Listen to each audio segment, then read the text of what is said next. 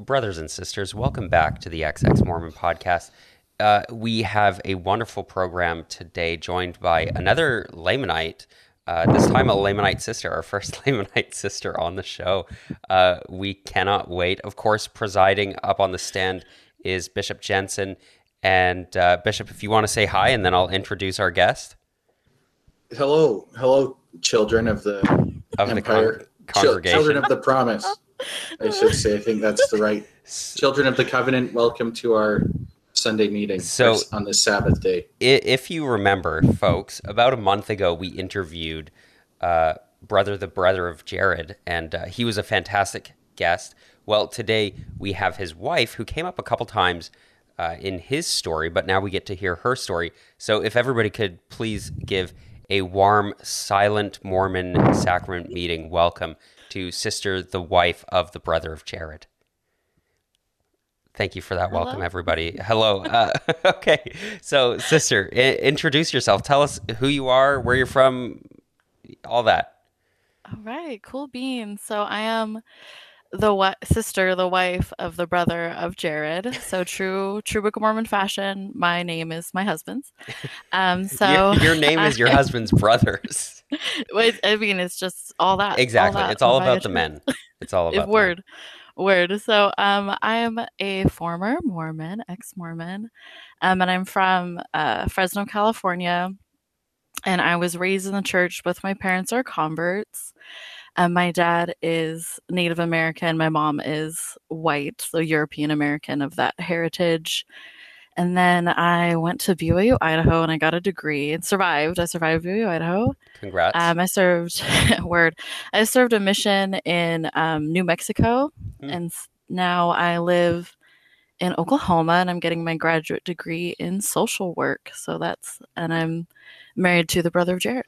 So that's my story. That's awesome. Okay. So you said your parents are both converts. Were they baptized before you were born? Well, that is such a good question. So my mom, she converted when she was like 13, and she was the only like member of her family. Okay. But she converted in like a super cool, groovy, like progressive ward on the Bay Area. So she didn't get a lot of like the weird stuff that you get if you grow up in the church, because like she didn't do stuff she didn't want to do. She didn't go to Young Women's, she didn't go to Mutual, she didn't go to girls' camp. Yeah. I did, so I got all that trauma, but she didn't. And then my dad, she married him when he was not a member, and they were cool with that. Yeah. Because she was a convert. She wasn't used to growing up in an LDS family. So like it just wasn't a weird choice for her or hard for her. And then I had two older siblings be born, and then I was born, and my mom had a like pretty traumatic birth with me. So my dad got love bombed into getting baptized. So he got baptized when I was a baby. So I grew up with two parents in the church. My older siblings have like some memories of being in a part member family. Right. But I don't. But none of my extended family ever converted. It was just our little Mormon island. Just the little bubble. I'm curious about a couple things then with that. I mean, your mom was baptized pretty young. And then she married a Native American man. And so I want to hear, like, what was her perception? Like, did she marry this guy and be like, you're a Lamanite, like, I have this history for you? Like, was there anything to do with that? Or was she unaware? Like you said, she had this more progressive ward that she grew up in. So, yeah, what was the deal with that? Excellent question. So, yeah, my mom... So she converted at the time when the church did like an excellent PR move. So she converted in like the 70s. So they were really trying to cover up anything that was super, super obviously racist. Yeah. But she met my dad, and my dad's light-skinned, so she just thought like he was a handsome man that had long hair that he braided. Right. But as she got to know him, like she went to his apartment and he had like native stuff, because we do that. We just decorate like that. Yeah. And so she's like, wow, you're Native American. But she never called him a Lamanite. She never addressed him that way. Right. So I grew up in a weird perception of the Book of Mormon, because my dad never told us to identify with it. So I never did. It was very bizarre. So we would read the Book of Mormon, and I never liked reading it. true story. But It's not a he great read. presented, no, it's really not. He presented it to me like this is some people's heritage to the Americas, Mm, but like a small, like the Book of Mormon stories are like a small isolated group of people. And right. it could not, it was impossible for it to cover both continents. And if you read it, it is like it really can't. How does it, the tip of Alaska, the bottom of Argentina, how do we do Yeah. this? So it's always presented to me like this small isolated group, and my tribe, my nation that I'm from, I don't represent all Cherokee people, but that is the tribe that I'm, card carrying affiliated with, and it's important to me. So I was pretty much raised at like, well, that's not Cherokee's history. That's just Right. other people. We don't really know who, but it's them. But then the ward that I was in and the stake that I was in, and people would push that heritage onto me. So it wasn't really coming from my home. It was coming from other LDS people. So other LDS people would diminish my identity based on my physical appearance because I Right. would find things offensive. Like I found the Book of Mormon offensive like 9 years old. Yeah. Like, Yeah. I started reading it and I was like, this is really, I don't like this. Like, Yeah. this is offensive. And so they would diminish it like, oh, but you're so white, but you're so white. And then when that didn't work, then they'd flip it and be like, but this is your heritage and you should be proud. And I would read it and I'd be like, the Nephites are terrible people. Like, Yeah. how are we rooting for them? They're not good. So just, I mean, the gaslighting we all experienced. That was Yeah. like my childhood journey. So yeah, my mom, um, she grew up in this super functional, more functional ward, because you can't say super functional because there's always little red flags. Yeah. And then she served a mission out of the U.S. And she had a really amazing mission. She like really worked with refugees, and it was just like a super cool. So she's having like, there were still toxic things that happened because our mission president was like a freaking weirdo, but it wasn't. She just wasn't saturated the way that me and my siblings were because we Right. were raised in it. And she didn't go to church schools. I think she did for one semester and was like, this is weird, and left. Like she just Right. was this rogue person. But yeah, so literally thank God, my mom didn't like fetishize my dad for being a Lamanite. It was Yeah. it's an attractive part of him, like the same way my husband's race and ethnicity is an attractive part of him, but I wasn't out to get me a Lamanite either. Like, Right.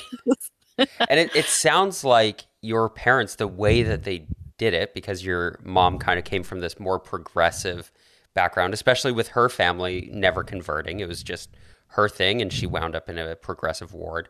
And then also your father never claimed that Lamanite history. And so you were able to be Mormon, but also have a pride for your indigenous ancestry and culture. And so it sounds like you were pretty well adjusted with all of that. But then you said you found it offensive when you were 9.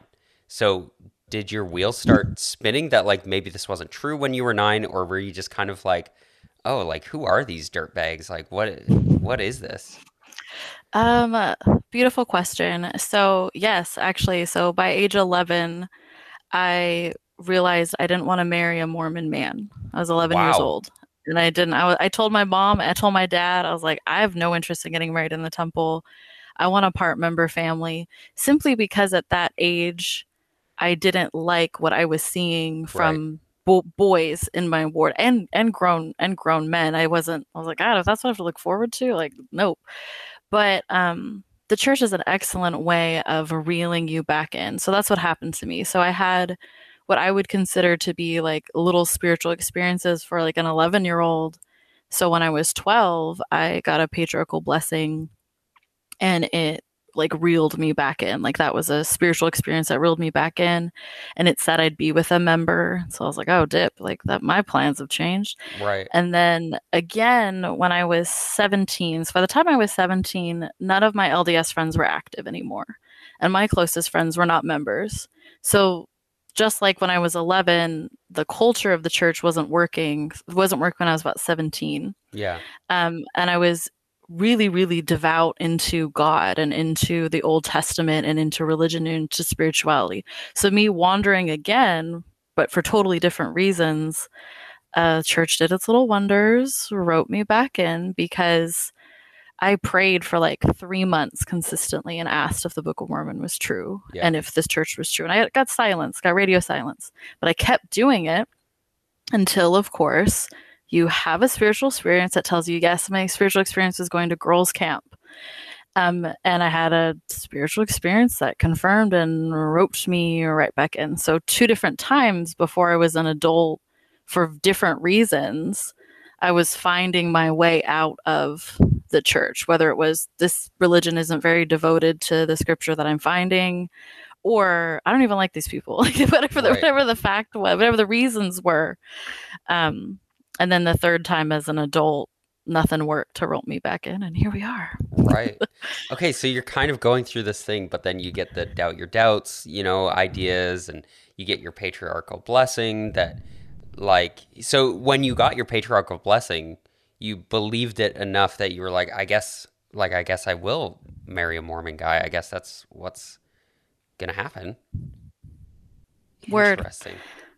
Yeah. And it's sad because at 11, 12 years old, I was already afraid that I was never going to get married and I was never going to have kids. Yeah. Because I already thought that LDS men didn't like me. Right. I already thought that. I already thought that I was unattractive to white Mormon, because all I was around was these white Mormon boys who were like little mini misogynists. And I was like, God, this is not going to work for me. Yeah. But it just ropes you in. So yes, you paraphrase, and I just added on to your little nugget of paraphrasing.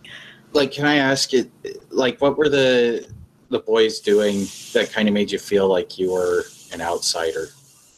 Such a good, so deep. If it's bringing up painful memories, we can skip. No, I'm fine. I just want to highlight, like, I think I know what you're talking about. I think I was probably a part of that. I just think it's important for everybody to hear what it's like. Yeah. So if you know what I mean. I don't mind. Explain how douchey Mormon boys can be. Yeah, as I said, I don't mind talking about any of the painful parts because it opens the door for other women to be like me too. But I mean, it's just everything. They would say racist jokes about any race, and I was raised by my parents to think that that's offensive. So they would say racist things about Native people, any group of people, even white people that weren't Mormon. They would say these hideous, awful things. They were like unusually immature for their age. And they would body shame girls and fat shamed girls. And there's such a limited window, I believe personally, for Eurocentric beauty standards. Like, it's really small. Like, most European descended women don't even fit into it. But like, I didn't. Like, I was always a thicker kid. Some of my pretty much all of my facial features are indigenous.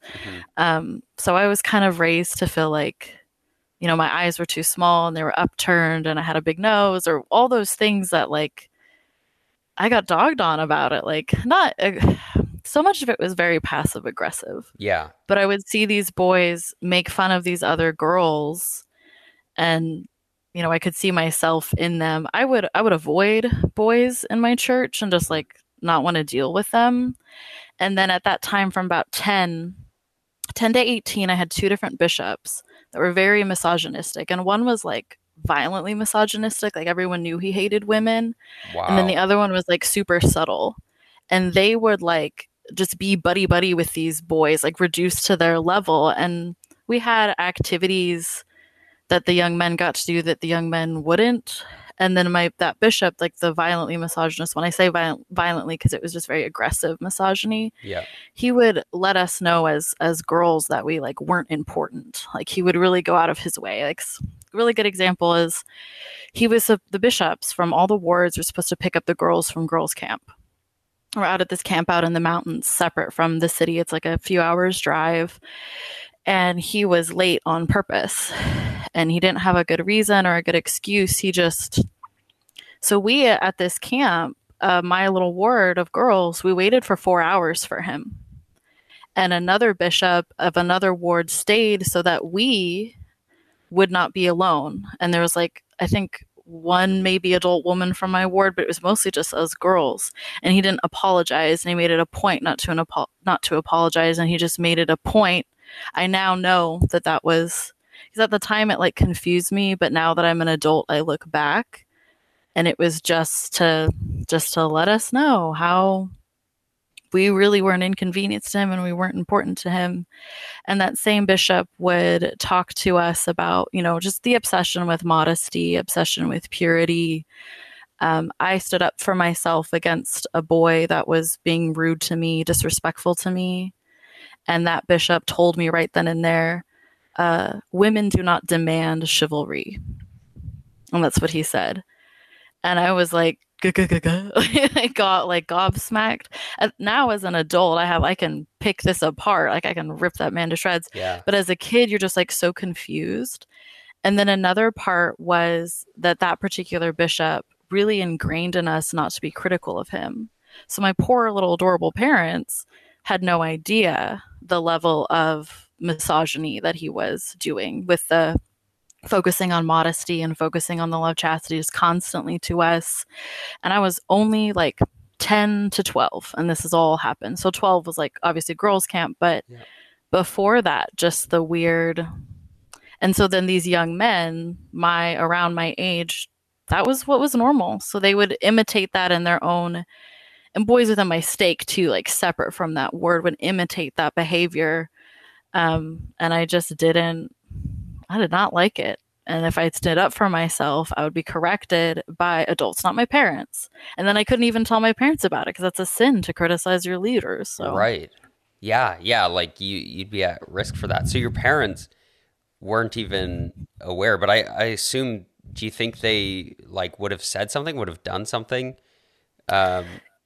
Good question. Did I cut you off? Sorry. No. Okay. You had like a pause. I know. I just had a really poor way of ending that sentence. It's okay. It's fine. At one point, that particular bishop was disrespectful to my mom, and my dad got involved, and he actually threatened him with physical violence. But he didn't do it. Yeah. But I think, God bless them. I think my parents were just victims as well. Yeah. But now that I've expressed some of what went on, they're like horrified and they're like, God, I wish I would have done something. So I think that they would have, because my dad had already tried with that bishop. Just as he called my mom a liar, and like, you don't do that. Yeah. Especially for like Cherokee people, like being called a liar is like absolutely not. Like as a culture, we really nope. Yeah. And Cherokee culture, I feel really bad for my dad because I think he really wrestled what was natural for him versus the expectations of the church. Like all of us do, but especially if you're a convert, you have this like otherworld experience. Yeah. So there's just things that church culture put on you, like respecting that bishop, even though you want to punch him in the face. Right. And then, so I think slowly but surely, they would have done something had they known, or it would have been abrupt and aggressive. Right. But I really do see every person in the church as a victim. Like my parents are being gaslit every time they went to the temple, every time their personal beliefs were diminished, were minimized, were just not taken seriously. They just sort of worked really hard at that time to like gaslight my dad because he's a priesthood holder and he was a primary breadwinner at that time, so his tithing. So I think they worked on like making him feel comfortable. Right. And, like, don't tell him that we treat his kids like trash, but we'll like that's my opinion looking back on it, is that I think they would have done something, but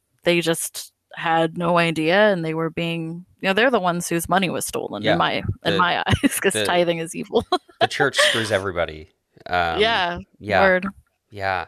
So then you ultimately went on a mission despite like these doubts. So do you want to like walk us through the process, like leading up to your mission? You talked about like getting your answer, like forcing yourself to have this answer after months of praying about it, and then going on a mission. So where did that decision come from? I love that you brought it up because it is a culmination of all of the things I just mentioned. So I like knew that I needed to go to a church school in order to stay in the church because none of my friends were members. I'd already been, tempted away with whatever. So I thought I'm going to go to a church school. And so I really wanted to see if I could be accepted by this culture that never accepted me. Hmm. And I basically went on a mission to escape an abusive relationship that I was in with an LDS boy, man, young man, I don't know. I acted like a boy. Um, Yeah. and that whole relationship, most of it, I was away at BYU. We were long distance. But whenever we would be in the same town, an act of violence would occur, and then we'd go through the honeymoon cycle. And he would use spiritual manipulation to keep me in that relationship. He was a convert, but he had exposure to the LDS church like his whole life. Hmm. So he kind of knew what kind of games to play and what things to say to me to make me feel like I was trapped. I'd feel guilty if I would break up with him. He'd manipulate me into coming back with like spiritual guilt and forgiveness and etc. And I also kept that abuse a secret from my family and from my friends. But some of my roommates figured it out and they're like, oh, I hate that guy. But I was like, you're wrong. But they weren't wrong. Surprise if my ex roommates are listening to this, you were right. He wanted me to marry him. He asked me to marry him like 4 times. And every time I said no. And then finally I told him, like, well, I think you need to go on a mission. And he's like, I don't really have to. Like, I'm a convert. Like, that's not really an expectation. Hmm. So basically I was like, well, I will go on a mission. Like, I will escape. I will get out of this. You're trying to get rid of him by sending him on a mission. He doesn't go, and you're like, fine, I'll go. And that's Wow. literally how I did it. And then when I was on my mission, I pretty much was like trauma bonded to him, but he ended up, cheating on me, and I found out and broke up with him, and I was like devastated but relieved at the same Hmm. time. And that's super sad because that was a pattern for me dating until my husband, men in the church. It was always like that. I was sad it didn't work out, but I was relieved at the same time. Like, what kind of toxic brainwashing Yeah. does this church do to girls? But that was exactly how I felt. And happily on my mission, I served in Indian country. So I was around Native people, large groups of, we were an island anymore. I was around large groups of Native people, and it was lit. It was awesome. I was loved, seen, validated way more than I ever was by Mormons. Hmm. Like, it felt like my true community. And my whole life from white Mormon people, I was told how white I looked, how white I was. But Right. I swear to you, no indigenous person, no member of my community has ever said that to me. They Yeah. have never diminished my identity. They do the opposite. Like, Yeah. it's like being around cousins you never knew you had. Like, even Right. to this day, when I'm around other natives, we be vibing. And I got close to 2 companions that I'm still good friends with. But yeah, I went on a mission to escape a crazy ex-boyfriend. That's the Wow. story. I mean, awful reason to go, but then it sounds almost like while you're there, it sounds like you got almost converted to your own culture, right? And like almost like, oh, like I like this culture way better than the Mormon culture that I've been involved with for my whole life. And yeah, I think that's awesome. And I mean, just every time you bring up that people talking about how white you are, that's like the cringiest Mormon thing that you can say to an indigenous person, because that's like part of the quote unquote promise is that your skin will be like made light when you come back to the gospel. And so, like that's where that comes from. That's where like that history, that idea comes from, is I this was like, told oh, that. righteousness. You were told that. Who? My curse was lifted. Oh, somebody actually Yeah, said that to curse you. was lifted by your mother being and, white. Like, and it's got nothing to and do with. and they and they said that to me, and my face was just like. So then they played it off as a joke, like, "Oh, Mhm. I'm kidding." Like, no, you were not. You I were, just Yeah, didn't yeah. respond in a flattering way, and it was yeah. the same misogynistic bishop. Oh It no. was that guy, same all the trauma. Wow. Wow. Well, I'm glad you found some good people on your mission.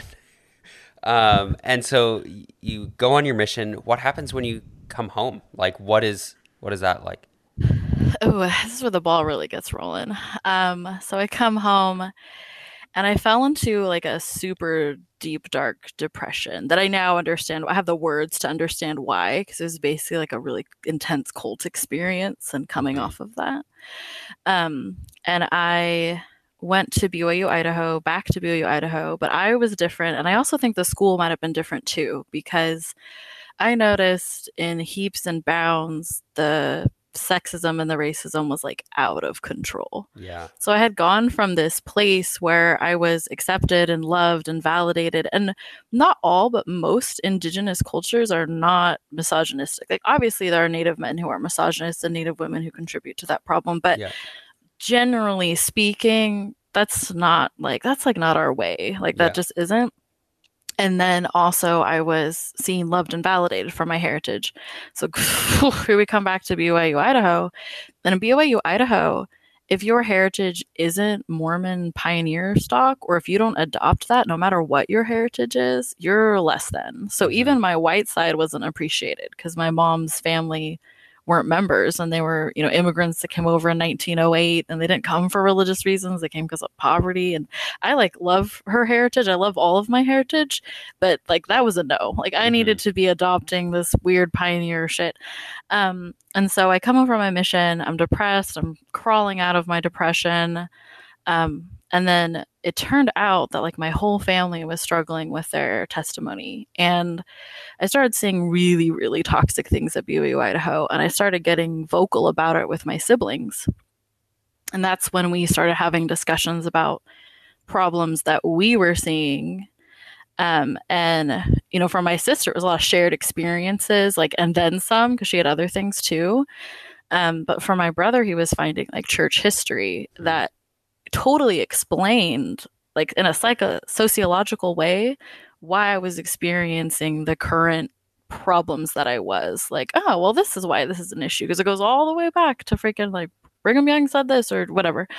And so I come from my mission, and then the struggle to keep my faith just didn't stop. It was slowly but surely, but I was fighting for my life. So embarrassing to keep this testimony, despite huge evidence.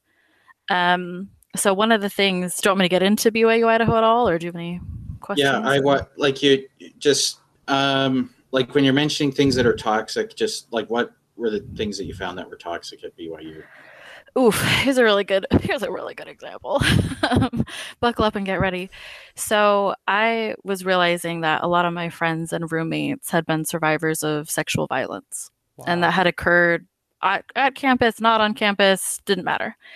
And a lot of them... Sorry, what kind of... some of these terms are kind of loaded, right? Oh, sorry. A violent act, my sexual work violence. Brain. Right? So what do you mean by... Are we talking catcalling? Are we talking... Because all these things are... I don't want to diminish it. I'd say it's all sexually violent in nature, but are we talking they got catcalled, they got spanked on the butt by, somebody who didn't want them to, or they molested? Did these things happen at church? Did it happen at BYU? Just if you feel comfortable, anything that kind of paints a picture, right? I love it. I just have kind of a social work brain where I just say these social work term, broad sort of sciencey terms. But the answer is D, all the above. So I had 2 different roommates get raped. I had friends get molested by active members of the church at campus, not on campus. So this is D, all the above. I experienced sexual harassment 4 times in 1 week through catcalling one time. And then as well as I got threats for my life because of my heritage as well. So it was weird. It was I had a Mormon active temple recommend holding Mormon young man tell me to my face he had a hard time calling Native Americans human beings. Wow.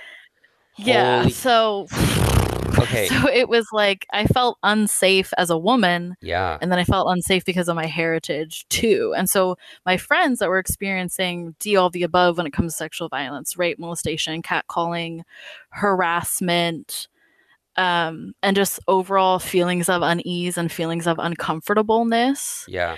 So for example, my best friend came to my graduation. She visited. She told me she's a very beautiful woman, and she was married, so she had a ring on. But she told me she never felt so many eyes on her in her life. Wow. Just men gawking at her when, and we didn't like go out a ton. Like we went to like Walmart, and that was, we just weren't, the Rexburg's a tiny place, but she felt unsafe as, an attractive woman at BYU Idaho with just their creepy little eyes and the leering. Yeah. And she had a ring on. And it just, the disrespect, that's really what it is. So we're just like experiencing disrespect on a very wide scale. So everything from creepy little nonstop eyes to catcalling to molestation to rape was all going on. And it's like all around me. Because women felt comfortable enough to open up to me. Because I just like have that vibe, I guess. No complaints. I like having this vibe. Mm-hmm. But so I thought my little problem solving, the church is true, the people aren't type of mentality. I was like, I gonna fix this. Like I'm gonna make this okay. So embarrassing. So I I met with a Title IX officer. So also including sexual violence, I had a roommate who was not sexually violated, but she did not want to watch a horror movie, and some men in an apartment held her down and made her watch it.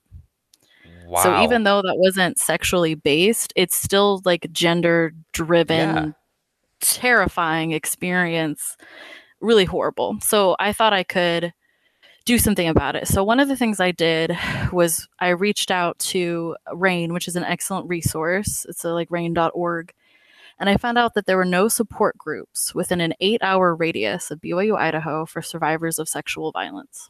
No support groups. So I was like, the women and non-binary people that I am talking to, because some of them later on have come out as, anyways, they were all wanting to talk about it. They all felt alone. They all felt ashamed. And several of them, myself included from my previous ex-boyfriend, like our bishops like blamed us for gender-based violence, blamed us for sexual abuse, like treated it like it was a sin, even though we're like, but we said no and we were crying and they molested us. And the bishops are like, well, no sacrament for you for 6 weeks. Like we'd all had this like universal horrible experience. So I reached out to the school because, you know what, let's have a support group. We needed to be talking about this so we can feel empowered and we can feel not alone. And I found out, it's 2 parts to this conclusion, that the school at the time, and I have receipts for this, banned support groups for survivors of sexual violence. It was banned. Wow. So professors couldn't even facilitate it and like put it down on paper.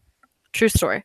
So I'm leaving the counseling office. So I started going to counseling because I was like, I'm psychologically at a breaking point because I'm like experiencing racism and sexism every day, all day. I'm leaving the counseling office and they have like a bulletin board type thing of like different mental health services that groups or whatever that the school provides. And I see one, I took a photo of it on my old phone, the old little Android, don't have anymore, of a school facilitated, professor facilitated support group for male perpetrators of domestic violence. So on campus, They had a support group for men who commit intimate partner violence, beating their wives, it's their wives, or their girlfriends. That was allowed. That was okay.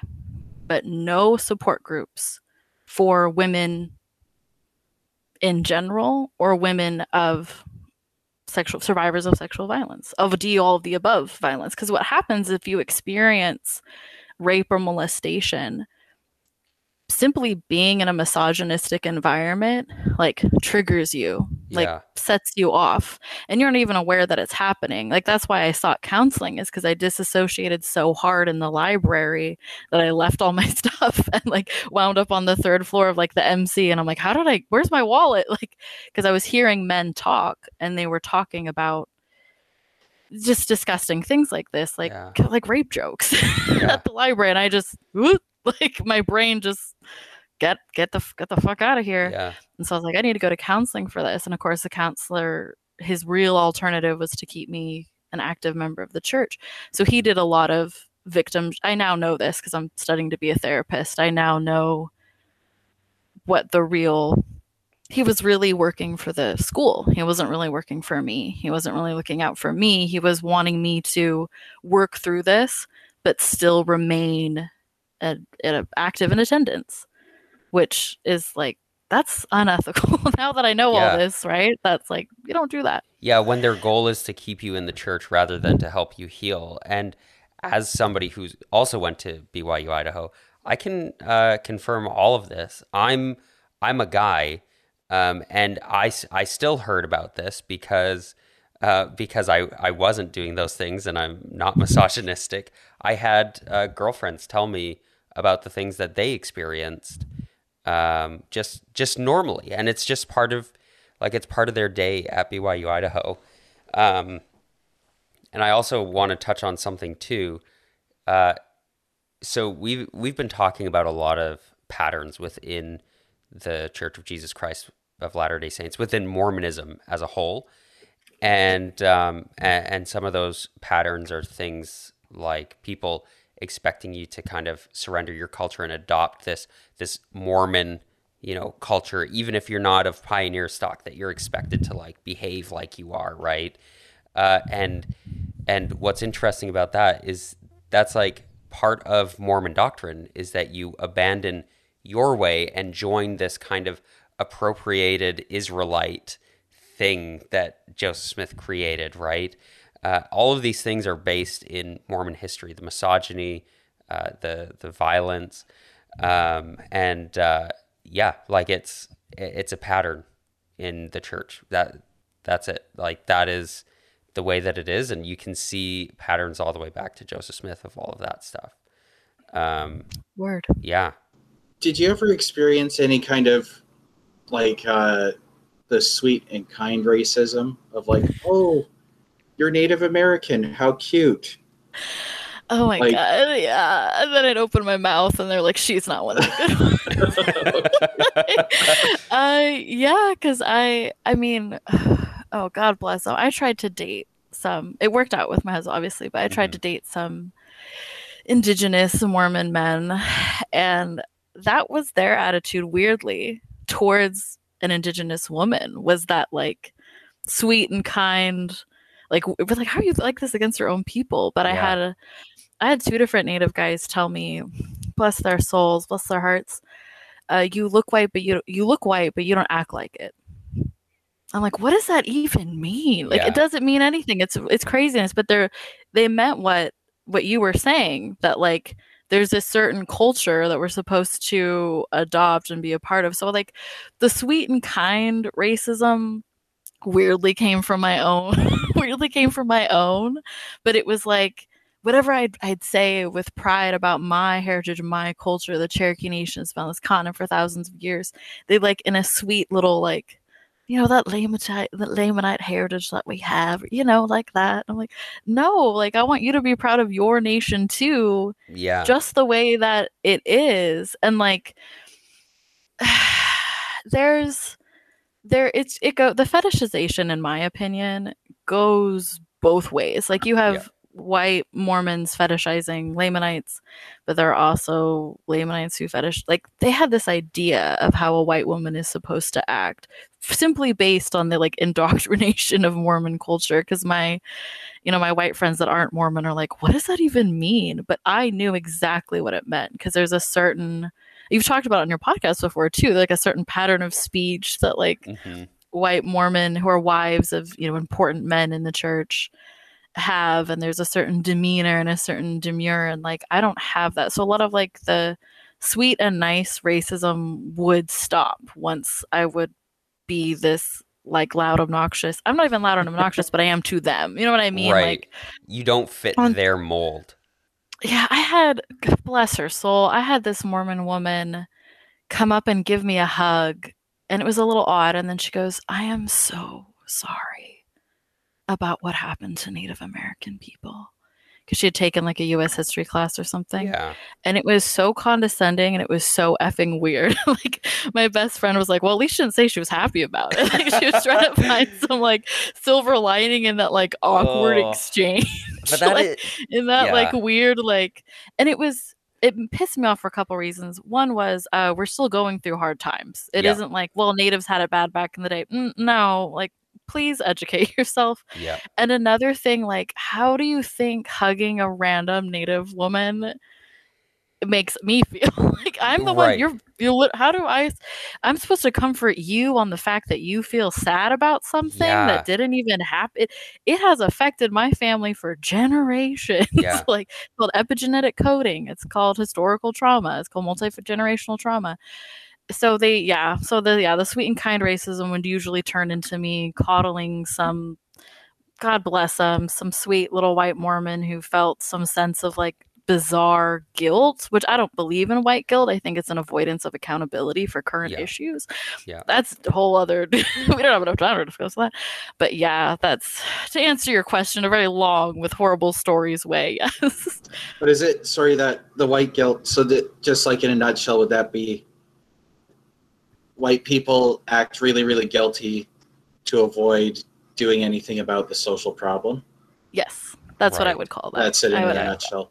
That's what it was called. So if you truly feel remorseful and you truly feel empathy, you're called to action. You're like, how do I make this less bad? Make it right. But instead they're like, it's so horrible and I just can't think of any way to make it better. Nope, comfort me. Like, that's what it turned into. Yeah, and there is that weird thing about like the expectation that like, what are you supposed to do? Say to her, on behalf of all indigenous peoples in both North and South America, I forgive you. Like, she didn't even do anything. Like, she's not the I agree. What was the expectation? What was? Yeah. What is that supposed to do? What's it supposed to accomplish? And I know I've heard of Black people going through similar things with white people, but then just especially white people in the church, and it's like, oh, I'm so sorry for what happened to you. It's like, so would you like to pay reparations? Like, do you want to like do something about it? Educate people about it? Maybe it's like, oh, no. I mean, it's all in the past, like they like feel really, really guilty until you ask them to do something. They're like, well, it wasn't me who did it. Right? You're like, I know, and I wasn't there either, but like, look at where we are now. But like, you're exactly right. That's so I see that the church as a whole do stuff like that. Yeah. Like the church is sorry, keep going. Don't I cut you off? Well, I just mean, okay, so I'm like a white cis male. I'm public enemy number one, right, to all minority groups, right? But you get this messaging about how bad white people have been or how minority groups have been treated. So when you get that messaging, I just say as a white person, it's first thing I think is like, hey, I was like born and I put on my pants one leg at a time and I ate Cheerios for breakfast and I went to school. I spent, 35 years just trying to keep up with what everybody's telling me to do. And now I'm finding out that a lot of people don't like people like me because a lot of people like me have done a lot of bad things. So I don't know what to do, so I'm just going to apologize. But I'm just a guy trying to make his way in the world like everybody else. Word. Well, one of the things... So what would you expect just a guy like me to do? Because I'm getting all this messaging that like... Well, for starters, both of you are already doing it because you left a toxic institution that perpetuates racism and sexism. Step one, y'all done did it. Like you have removed yourself and you no longer financially contribute to an institution that hurts those people. So literally right on you. And then the other stuff is like, it can be simple. It can be basic, like buy from minority-owned businesses. Right. Politely or not politely, depending on your realm of safety, call out misogyny when you hear it, even if it's in a subtle way. Because men are horrible to each other, especially if a man stands up for women or for other groups of people. Like, I have seen it. It happens at BYU, Idaho, like horribly. Like there's like one guy and all his roommates were super racist and they just made him the brunt of every joke. Like it's horrible. Yeah. So like my heart goes out to, I remember that whole incident very distinctly in my brain because I felt really bad for him. So you can do subtle things, buy from minority businesses, call it out when you see it in, a polite or not polite way to, you can gauge. Like if it's your friends or family, you probably can't be like, you're a douche, you probably can't. You could just like veer away. There's some excellent books about it too. There's just supporting at least financially, and then in those you can go subtle, and then eventually you just sort of build momentum. But I do feel bad for a lot of so many ex-Mormons, especially if you're not of a minority status. You have to like unlearn everything that you've been taught because it all contributed to the problem.